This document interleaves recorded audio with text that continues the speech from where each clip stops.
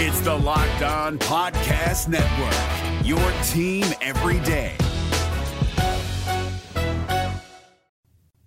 This is quarterback Sawyer Pate, and you're listening to my favorite podcast, Locked On Auburn. Coach Harsin and I met 5 years ago, and we were in a pool. Don't ask why. And I remember thinking, I like that guy. You are Locked On Auburn, your daily podcast on the Auburn Tigers. Part of the Locked On Podcast Network, your team every day. Yes, welcome on into Locked On Auburn, your daily Auburn Tigers podcast. I'm your host, Zach Blackerby. And joining us today, we're doing something a little new. One of the favorites from the Locked On Auburn Discord, Andrew Stanley, hanging out with us. How are you, buddy? I'm doing great. How are you, Zach? I'm good, man. I'm good. Thanks for hopping on. You always kind of take us to film school all the time, giving us all these X's and O's and, you know, why certain plays work and why they don't in the Discord. So I thought it'd be fun to have you on. And a lot of the folks in the Locked On Auburn Discord wanted to hear from you. So I'm glad this happened, man. Oh, I am too. I appreciate you having me. Of course. And I'll be the first one to kind of tell you I am far from an authority on a lot of this. But you know, I just hope all the personal study I do in my own time helps and teach somebody something. Maybe. Yeah, absolutely. Before we jump into scheme stuff, this is kind of, I guess it's now official. I think we all assume this, but sounds like Auburn put out an official word. Auburn quarterback Bo Nix and obviously linebacker Owen Pappoe. They will be the two players representing Auburn next week at SEC Media Days. That coming out about 5 minutes before we started recording. So that's cool. I think this is obvious. I think it makes a whole lot of sense. I thought it was either going to be Bo and Owen or Bo and Smoke.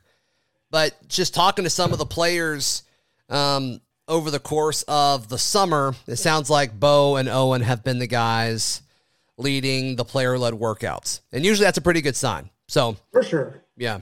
I don't think either one of them really get nearly the amount of respect they deserve from, the conference in general. But, that's personal homer take, right? Sure. The one thing, and I've talked about this before, I think it's interesting now. I'd love to know what TJ Finley thinks, because he was promised, it sounds like, based on conversations he had with Keith Niebuhr and other Auburn recruiting writers, that he had a chance to come in and compete for the starting job. And I just don't know how Harsin can't start Bo Nix now.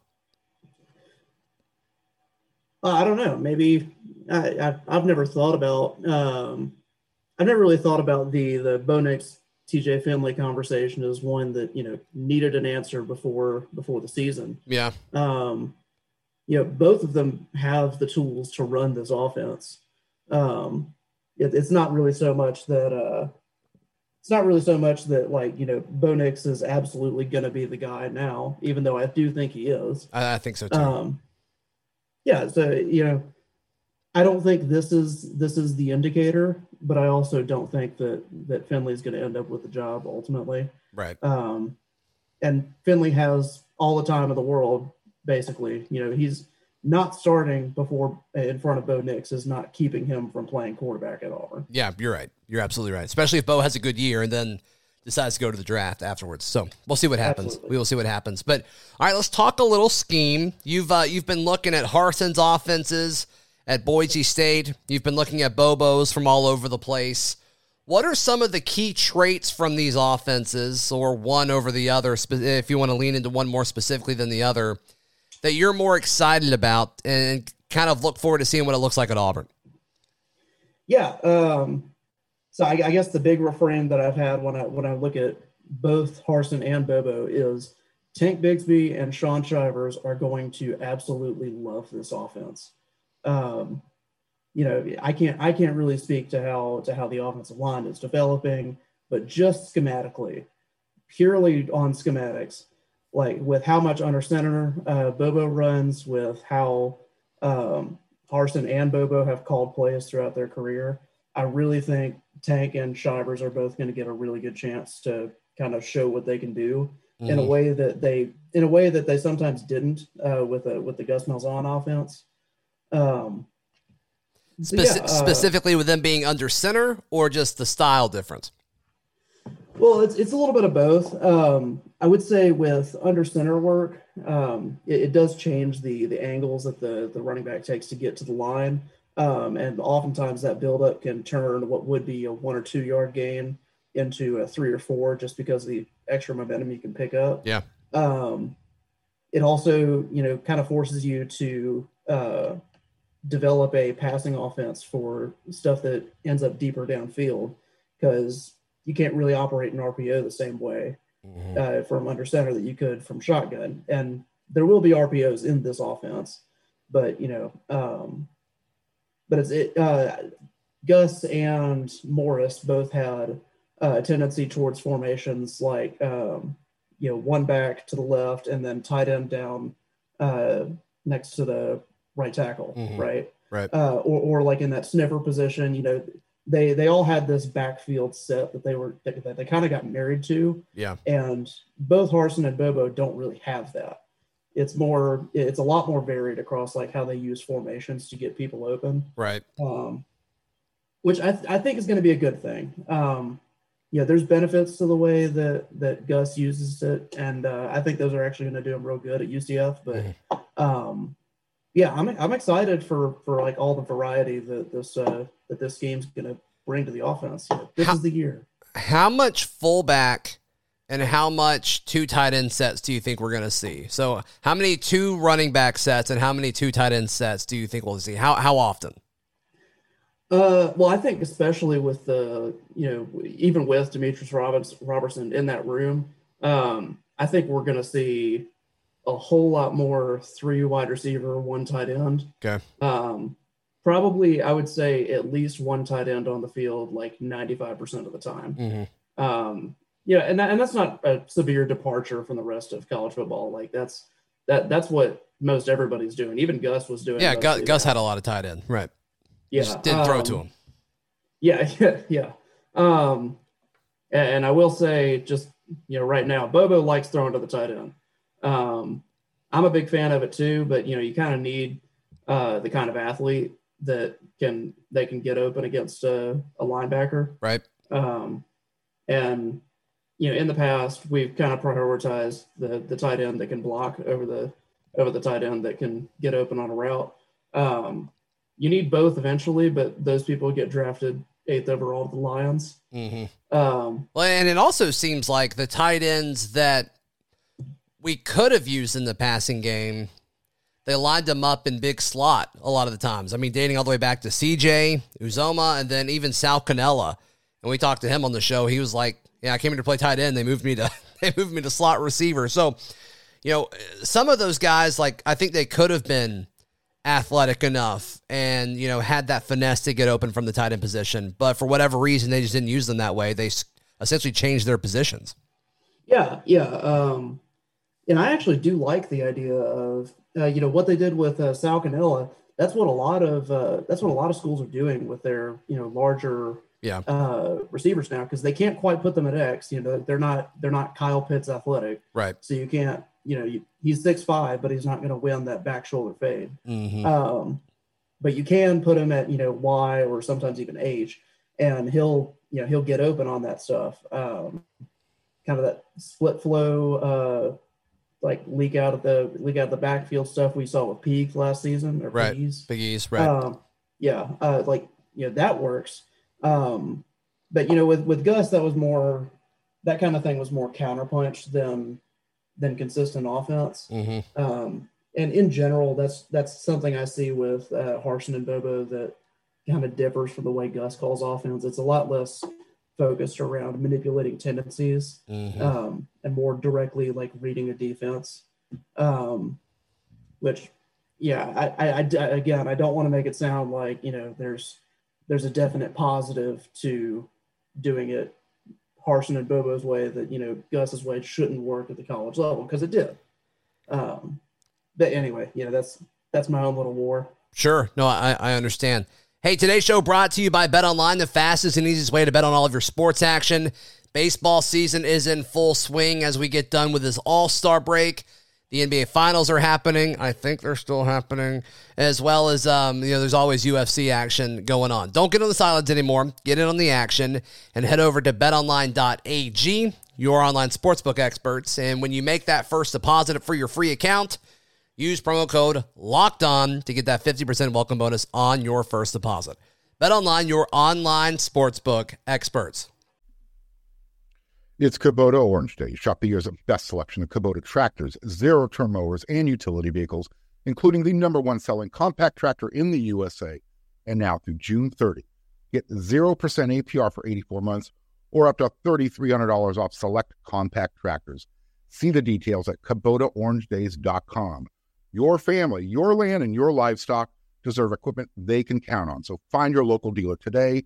That's KubotaOrangeDays.com. Continuing our conversation about kind of guessing what Bobo and Harson's offense on the Plains is going to look like. We talked about the two tight ends that are really just a tight end usage. What do you think about the use of a fullback? I think we saw, if I remember correctly, we saw a little bit of it at A-Day, and we saw, some kind of folks writing about it during spring. How often do you think that's going to happen? So this is actually kind of interesting because we did see a couple of plays with a fullback in the game, but that's not something that Harson or Bobo is really going to get married to. Okay. At least not at all in the same way that Gus was. Because that H-back position, that like sniffer tight end that Gus had there whenever he was running the offense, that was more of a true fullback than I'd say a lot of teams in college football run, which worked for him at times. With Bobo specifically, his work at Georgia, he used a lot of fullbacks to create isolated matchups between like Todd Gurley and like freshman year Nick Chubb against a middle linebacker. I'd take Todd Gurley against any box standard middle linebacker in the SEC any day of the week and twice on Sunday. Sure, right. So it's mismatches. I think if we find a guy that we really like at fullback, maybe a John Samuel Shanker or something, and he can go bury somebody in the middle of the field and have Tank run behind him. I like that. I love the idea of both Tank and Shivers behind an extra blocker like that. I think that's a pretty exciting idea. Yeah. Shivers actually had quite a few carries in it was mostly garbage time against some of Auburn's out of conference opponents in 2018, one of his first years, where we had this pre-snap where Jarrett Stidham would go under center and jet motion from H across the field and just straight up halfback dive from Sean Shivers, all 5'7" of them, and he got like 120 yards that game. It was against no name out of conference opponent, but I think I think Shivers is comfortable in that situation. I think he likes that style of running. I think there's this misconception just because he's got elite speed and he's not the biggest guy in the world. There's this, misconception that he wants to go outside and make people miss. And I think he has the ability to do that, but he's a power first kind of guy. I think he would like to kind of get in a situation where he could run downhill consistently. I think he'd look great behind a fullback. Absolutely. Yeah. Honestly, I think he might have actually given up some of that, high end speed so he can get better at laying people out because, 2019 Iron Bowl, we know he's not scared of anybody. Yes. And the more chances we get to isolate any of our running backs, because honestly, I'm a big believer in Cadillac Williams. If we can get any of our running backs in that room lined up against any SEC linebacker, I trust our guy against that guy, and that happens 3 yards downfield. So that's 5 or 6 yards if he wins this matchup, 3 yards if he doesn't. Yeah. I like that math. I do too, but it's just I still have questions about the O-line. That's still the biggest thing that's really gonna hinder this running game is, can the offensive line put it together? Can Will Friend, the offensive line coach, can he work with these guys? Because it seems like the offensive line is set. You got to look at that guard position. Is it going to be Keandre Jones or is it going to be Brandon Council? But it seems like the tackles are set. It seems like Tayshawn Manning will be the other guard and Nick Brahms is going to be the center. And it's not – I wanted it to be more different going into 2021 than the way we ended 2020, and it's not. And so I'm hoping this new scheme and I'm hoping this new coaching staff and I'm hoping this weight and strength that they've put on is enough. But I'm very cautious about that. Yeah. And to that point, one of the things I've liked about watching Boise, and I don't know how much of that offense is going to carry over, but when they had Brett Ripon, and they had, a whole bunch of receiving talent with him, when they couldn't run the ball, they would go to a quick passing game. Like it's not all deep shots if running the ball isn't working. And you can widen out those linebackers, and all of a sudden your run gaps with the offensive line become a whole lot more clear. Mm-hmm. I think a lot of the issue that we had with the offensive line last year, especially as the season went on and we lost Brandon Council to injury, right, was this is a Brandon Council podcast, by the way. Oh, absolutely. I love Brandon Council. Dude's a mauler. We love him. Yeah. It's missed assignments. A lot of times with pass protection, there were times during the Georgia game, as much as I don't want to talk about the Georgia game because it brings back painful memories. Right. Pain. The missed assignments were leading Georgia. I think there were plays at a time where they didn't have one defensive lineman with a hand in the dirt because they did not respect any of our offensive linemen's ability to maintain who their man was in front of them. They brought 7 people in front of 5 blockers and said, you guess which ones are coming. Gosh. And we guessed wrong a lot. Yeah. We did a lot wrong, that game. Yeah.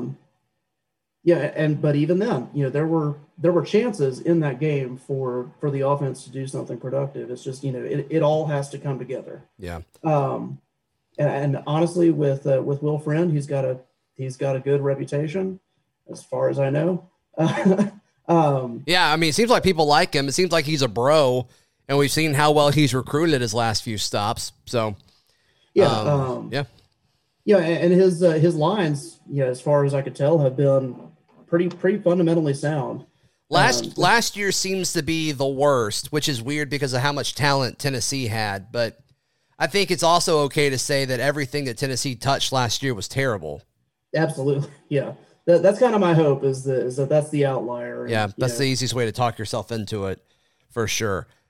We're joined by Andrew Stanley, one of the favorites in the Locked On Auburn Discord. Today's show brought to you by our friends at Built Bar. You can head over to built.com and use promo code LOCKED15 for 15% off. Of course, Built Bar is the best tasting protein bar in the world. It is the protein bar that looks and tastes like a candy bar. Built.com. Use promo code LOCKED15 for 15% off at Built.com. It's Kubota Orange Day. Shop the year's best selection of Kubota tractors, zero-turn mowers, and utility vehicles, including the #1 selling compact tractor in the USA. And now through June 30, get 0% APR for 84 months or up to $3,300 off select compact tractors. See the details at KubotaOrangeDays.com. Your family, your land, and your livestock deserve equipment they can count on. So find your local dealer today. That's KubotaOrangeDays.com. Man, we got a few minutes left. Is there anything else that you wanted to talk about on today's show? I don't know. Maybe just to leave you with don't kind of stop believing in Bo Nix. The talent is there. Like I'm not going to go full meme and say this is the year, but I heard he's having fun in this new offense. Is he focused? I think he's focused and having fun. He could be a dark horse for Heisman. Maybe. I don't know. But yeah, the talent is there. It's always been there. It's the biggest reason why I'm not kind of hopping off the Bo Nix train to go get with TJ Finley, because the talent is there with TJ Finley as well, but it's the playmaking outside the pocket. I just need, if I'm his QB coach, and I'm not his QB coach, so this is wild speculation. I just need him to fix himself mechanically, right? Nail down the basics, because he's got the natural stuff down.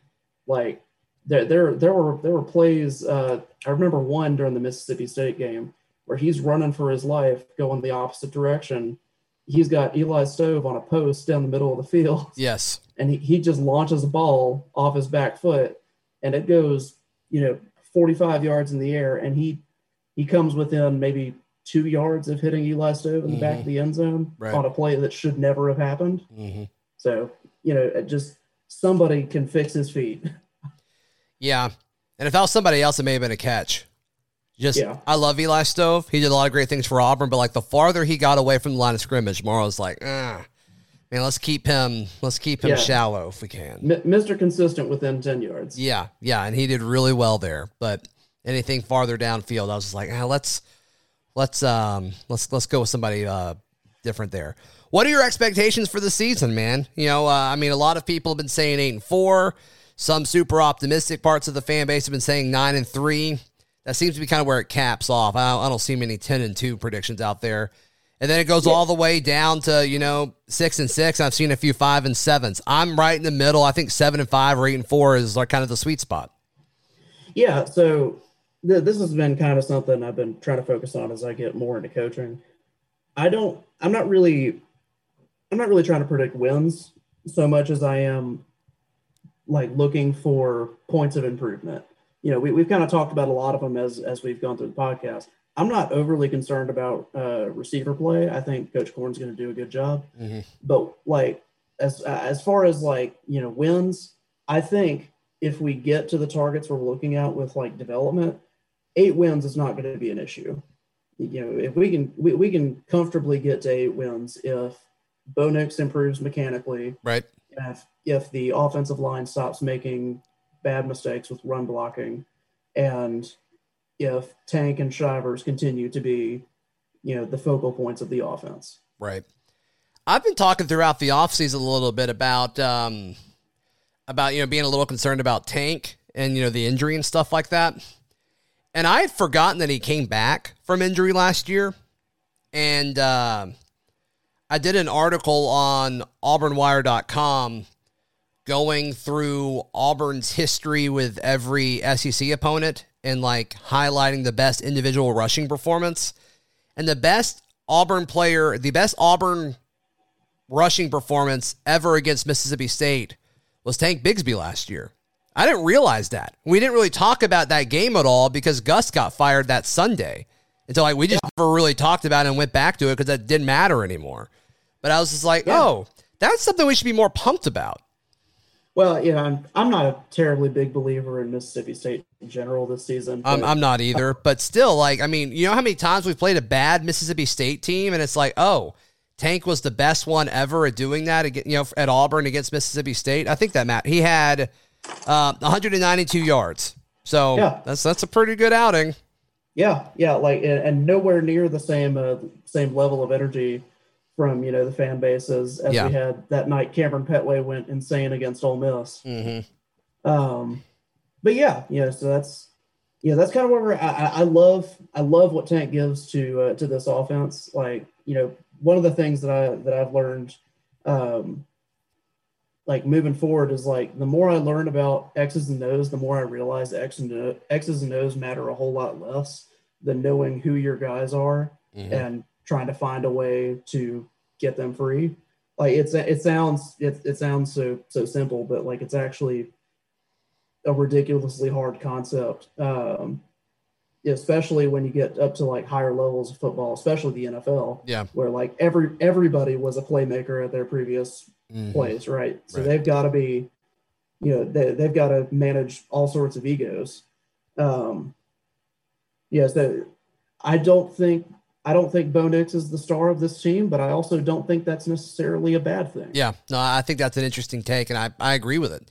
I agree with it for sure. Andrew, is there anything you want to promote or shout out as we're wrapping up today's show?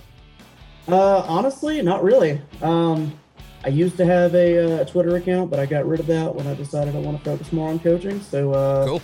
Subscribe to the Auburn Observer. Yes, the Auburn Observer is fantastic. We'll hear from Jay Ferg tomorrow. And if you have questions for Andrew, I'm sure he'd be happy to answer them in the Locked On Auburn Discord.